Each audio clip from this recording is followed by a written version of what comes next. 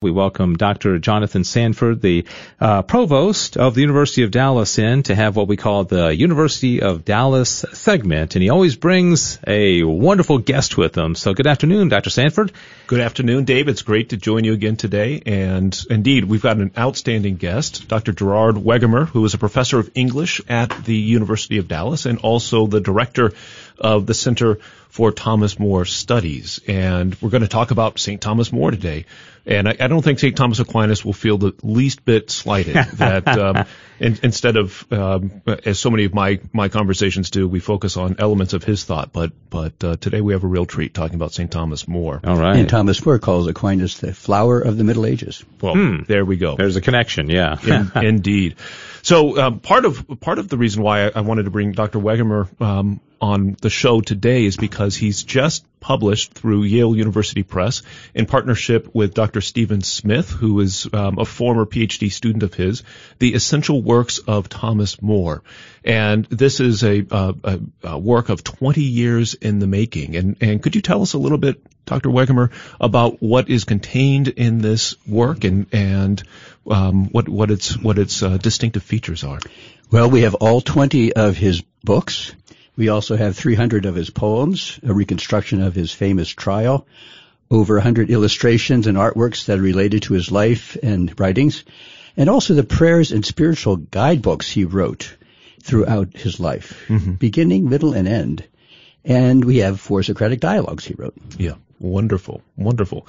And, one of the things that Dr. Wegemer and I have been talking about en route today and in past conversations has been the unknown dimensions of St. Thomas More. So when was it that St. John Paul II declared St. Thomas More the patron of statesmen? In November 2000, okay, for the Jubilee of Politicians. And that was the result of some 40,000 leaders who attended the ceremony, who had petitioned that he be made patron of statesmen. Okay. So when you were studying St. Thomas More, and you wrote a dissertation on his great work, Utopia, you didn't think of St. Thomas More as a likely candidate to be the patron saint of statesmen, but you've come to change your mind about that. It prodded, no doubt, or inspired, I should say, by St. John Paul II. But well, having been educated in the late 60s with so much turmoil and so much civil unrest, when I saw Man for All Seasons, I said to myself, great saint, but not a statesman. Here was the church outlawed now for the next 350 years, and he was silent. Well, it turned out that he was not silent. He actually wrote 5 books, which got him imprisoned after his resignation. And at the highest level, without disturbing his duties to state, he actually galvanized the Parliament to oppose Henry VIII and Cromwell. And that's what finally led them to decide to take the risk to imprison what was the most popular leader of the time. Well, let's maybe unpack a little bit more about this dimension of St. Thomas More as a patron of statesmen, and because it seems to me that the two of the ways in which we ought to be turning to St. Thomas More in our own day and age is A, with respect to what he has to say about the political order and about statesmen in particular. What should we be looking for in statesmen? What should be their guiding principles? And how might that be realized in our own day and age? So that's one thing I would like to explore. And the other dimension of this is St. Thomas More was a great advocate for education. One of the first to really strongly advocate for the education of women. And his approach to education saw fit to prepare people to be what we might call responsible citizens, to be genuine contributors to the common good. And he also provides a model for civil discourse. And so both elements, the high level of statecraft on the one hand, and then the activity of engaging in civil discourse on the other, are in high need these days, and we don't have very many models, it seems to me. So could you maybe talk about the statecraft side of this first, and what's distinctive about his approach there, and then we'll move into civil discourse? It's interesting that the term that St. John Paul II used for More was the patron of gubernatores, which is our word governor, but it means literally pilot. And there's an extraordinary amount of knowledge needed and experience to be a good pilot who's able to save a ship in a terrible storm or to deal with crews that may be rebellious and to have all the supplies on hand that you need, so the foresight. More understood that civil service was an expertise as much as a doctor of medicine or any other very complicated craft like being a governor of a ship. Now, no one knows that after law school, More spent the next 14 years learning Greek and then studying all the sources of our tradition. The Roman, the Hebrew, he read the Greek church fathers, the Latin church fathers, and he thought about them. Aristotle and Plato, all those people who had contributed to what statesmanship was about. And he didn't join the king's service until he was 40, once his family was settled, and once he had tested himself. And he makes a big point of this, that it's not clear what your vocation is going to be. You can't be a governor just because you want to be.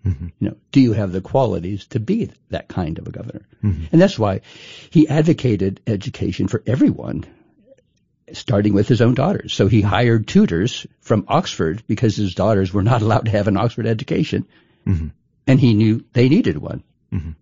That's remarkable. And so what are the qualities that More thinks are most needed by governors, by the pilots of our ship of state, and what are the qualities that are most needed by citizens, and are they the same qualities? More's first published work is actually addressing that question. What does a republic do that's been taken over by a tyrant? What can you do in the face of extraordinary power and violence? And the answer he gives is quite surprising. He says what you need is a leader with the prudence and courage and wiliness of a Ulysses, the most famous character of the classical world who can get out of anything. And someone who is actually able to be patient and look for the right opportunities. Now, that's his first published work, which no one knows about. But then he goes on to enact what that would actually mean. In his most famous work, The Utopia, he's looking 100 years beyond his own time, and he's planting the seeds of Republican self-government. He's using the vocabulary of Cicero in the ancient Republic because he sees a society constantly at war, poverty because of the war, poverty because of injustice of an extraordinarily extravagant privileged class who's not concerned about the poor. And so he's looking for an institutional way of bringing out the best of England, which is parliamentary self-government, the Magna Carta, all those elements that human beings can be free. So you've been at this work of promoting reflection upon St. Thomas More for quite some time. When and why did you begin the Center for Thomas More Studies?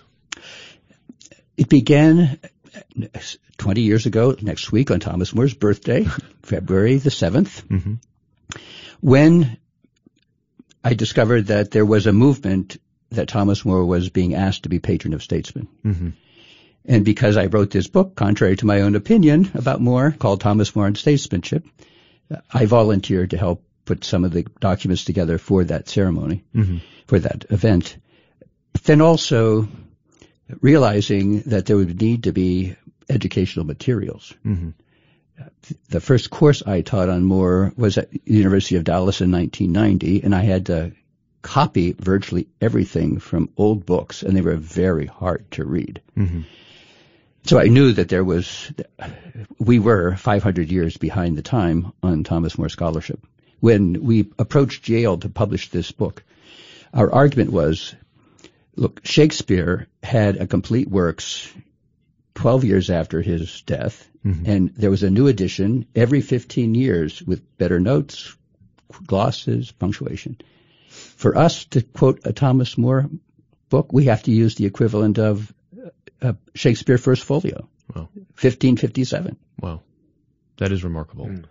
So it's because of the work you've done, you've made More accessible, and that is a tremendous gift to leave all of us here who had not been able to access More. Why was he so neglected for so many years? It's remarkable given the richness and you know I've had occasion to look through significant parts of the essential works of Thomas More, and its contributions are remarkable. I've not yet taken in the whole. It's more than 1,000 pages, and I've got a day job, but I'll get there eventually. But why was he so neglected for so long? Well, it might be interesting to approach that from why was he so embraced in America? Mm-hmm. So the British have critical works of every other author published over 100 years ago. Mm-hmm. The first critical edition of Thomas More was done at Yale University. It took 40 years, 40 people internationally to do this. And he's always been embraced in America. Mm-hmm. But that's partly because it is clear from his writings that he is strongly in favor of self-government. Mm-hmm. This was his biggest argument with Luther, who was denying, for instance, free will. Mm-hmm. More and Erasmus both said, look, this is the basis of civic culture. Mm-hmm. More also understood and had a great passion for justice. And there's a play that we've included in the book that was written by Shakespeare and 4 other London playwrights at great risk. It was never published, mm-hmm. Called Sir Thomas More. Mm-hmm. And it produces a completely positive view of this citizen who's got a great sense of humor and is able to bring about justice in every single area where he makes the city better. Mm-hmm. Now, that view is based on this understanding that human beings can have a fullness of life, and it's something that is apparent in every aspect of More's life and writings. Mm-hmm. Mm-hmm. And that we are meant, each of us, to rule ourselves. Now, but that takes institutional supports from the church, from the state. Mm-hmm. And this is the complicated dimensions of history that makes More's life so educational, mm-hmm. because every dimension of the drama is at its height. So the problem of a church that's too strongly affiliated with the state. Yeah. The bishops are paid by the state. Henry VIII and his father tried to do all they could to appoint their people, and this has been a long time problem. Right. So institutionally, how do you change that? What is his view of the relationship between church and state in an ideal body politic? The church is the spiritual pastor. It's not the temporal mm-hmm. ruler mm-hmm. of large tracts of land or of government positions. I mean, just to give you a bit of perspective on this, More, as the lawyer who was the highest paid lawyer, the best loved lawyer in London, made £400 a year. Mm-hmm. When he became the Chancellor of England, he made £880 a year. Mm. Bishops made £3,000 a year. Whoa. These were secular princes. Mm-hmm. Some of them never served in their diocese. Mm. Bishop Fisher who's the only one who suffered martyrdom, chose to be in the poorest diocese so he could be a pastor. Mm-hmm. And that he could spend time, for instance, promoting Cambridge and Oxford and chairs of study there. So this helps explain why there was such a wholesale embrace of the Church of England right after Henry VIII declared his independence from Rome. That's right. And that's why he's so important, because life is complex. Mm-hmm. And that's why you do need a Ulysses. You do need someone very learned and experienced in what is possible. Mm-hmm. I love Thomas More's brief statement of what political success is. Making things as little bad as possible. That's good. Yeah. Now, for anyone in the charge of a family mm-hmm. or of an operation, that's very wise. Mm-hmm. It is. It is. So the wiliness of Ulysses was not applied at the very end of More's life, right? He part of the reason why he is celebrated in the church is because of his martyrdom, right? He would not yield on an important principle, and yet he was profoundly wily up until the very end. It seems to me. I mean, one of the things that I admire about More is the fact that he didn't rush into martyrdom. He saw the great work that he was doing as very important, and wanted to preserve his life as long as possible to serve God and state. But at the end, he couldn't. Well, and wily and a true friend. Mm-hmm. So one part of his wiliness is that he was trying to appeal to Henry VIII's better side, mm-hmm. even on the scaffold. Mm-hmm. So in his last words, "I die the king's good servant and God's first," mm-hmm. his last words, he's reminding Henry of two conversations they had before he agreed to work with him, where they had a conversation about conscience. Mm. And the king said to him both times, look first to God and then to your king. Mm-hmm. Now, that's wily, but mm-hmm. of a good friend. More never spoke badly about Henry VIII. Mm-hmm. And Henry VIII was the friend of More even a year and a half after he resigned. Mm. I mean, that's extraordinary. It is. And I mean, this is also part of why More is so important. This fullness of life. One dimension that I love calling attention to is More's humor. That's what he's most famous for. Mm-hmm. But this was a result of virtue. Mm-hmm. And we all know humorous people that make humor kind of an end and kind of a weapon mm-hmm. or a defense. Mm-hmm. More carefully studied his way of using his humor. He had a phrase, humor should be the sauce, not the meat of a conversation. Mm-hmm.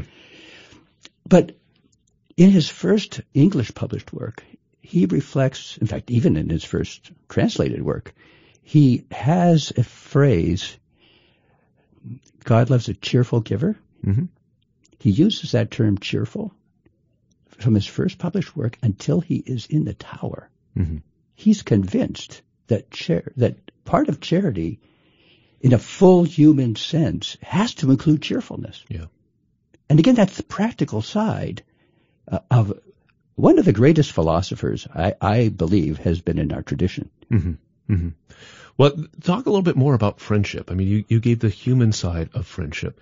How does friendship play out when it comes to that other theme that we were exploring, the theme of civil discourse? Because More lived through a time which in this day and age it's hard to fathom the stakes that were at play, and it's hard to imagine a More getting much airtime on the evening news, and he most likely wouldn't keep a Twitter feed and that sort of thing. But he was able to engage with his interlocutors, be they friend or foe, in a spirit of friendship, and cultivate also genuine intimate friendship. So how does that fit into the?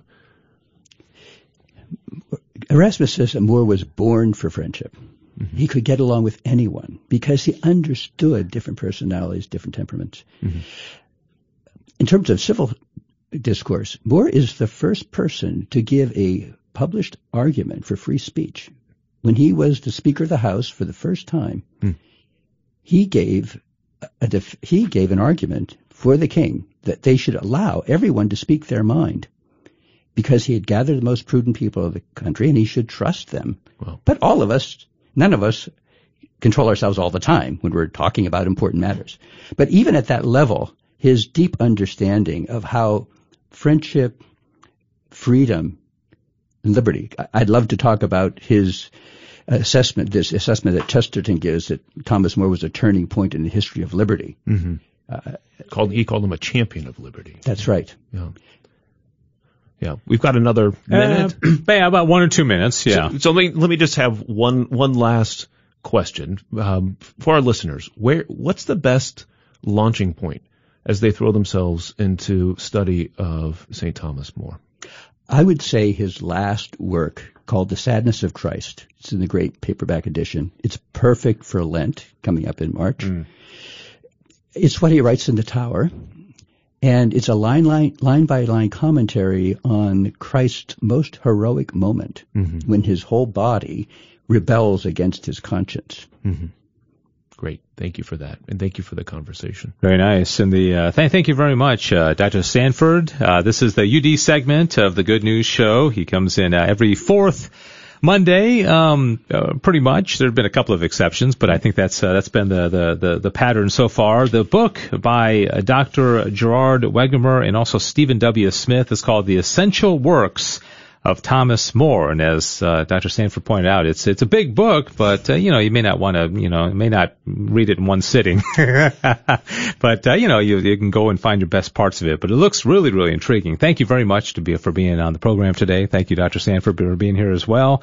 And again, The Essential Works of Thomas More, and they can get it Amazon. Okay. Can the Catholic bookstores? We always like to go there first to have that. Are they at any of the local Catholic bookstores yet? It just came out, so it may not be yet. All right. So go to the local Catholic bookstores and maybe they can order it, or you can go to some of those other portals as well. All right. Also, thanks to Diane Xavier for her work on the program, and we thank you for listening. Don't forget, we got the car raffle going on. If you want to get car raffle tickets or help me set up talks at your parish, just email me, Dave Palmer at grnonline.com. We also like to promote everything that's going on, whether it be at UD or parishes or diocesan events or Catholic charities. I mentioned the Catholic Foundation dinner this Saturday, February 1st. It's going to be at the Hilton Anatole.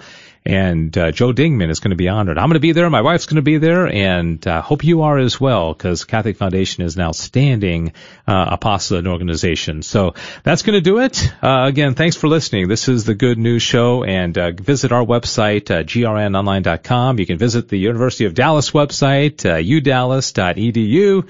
And if you want to get in contact with me for any reason, my email address is davepalmer at grnonline.com. Thank you. Have a great rest of your day. God bless you.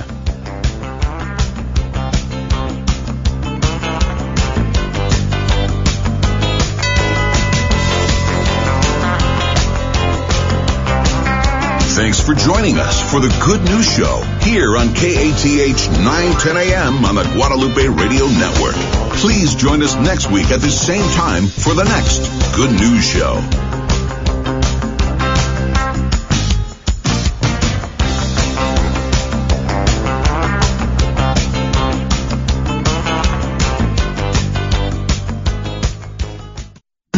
What is luxury? Perhaps it's driving away in a Cadillac CT5 Luxury, pretending that you're Joe McClane or Dave Palmer or that other guy, Richard Renner, that you just won by purchasing a raffle ticket by calling 888-784-3476 or by going to grnonline.com. You either bought one for $25 or purchased 5 for $100. You're dangerous. Either way, you just supported Catholic Radio on the GRN. Hello, this is Larry Lenzen, Lenzen Insurance, proud sponsor of the trusted and faithful programming you hear every day here on KATH 910 AM. If you're 55 to 75 years old, have money saved for retirement, and are in need of advice about what to do with it, I would invite you to contact me so I can learn more about your retirement goals and tell you about an option called fixed annuities. I can be reached at 214-274-3236. Again, that's Larry Lenzen, 214-274-3236. Thank you.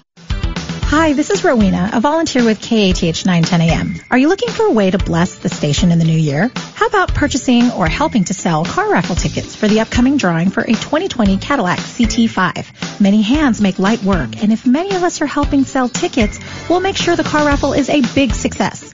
If you'd like to get 10, 20, or even 30 tickets to sell to your friends, family, or coworkers, just email Dave Palmer at grnonline.com and we'll get them mailed off to you right away. That's Dave Palmer at grnonline.com. Hi, I'm Dr. Kyle Eberline, a parishioner at Good Shepherd Catholic Community in Colleyville. Our office is a proud sponsor of KATH 910 AM, and we fully support the mission of Catholic radio and how it positively impacts our community. We live our faith at home and at work, so if you're in need of dental care, we would love to serve you and your family. You can visit us online at midcitiesdental.com or call us at 817-282-9321. St. Apollonia, pray for us. KATH 910 AM, Frisco, Dallas, Fort Worth. At Friday's March for Life was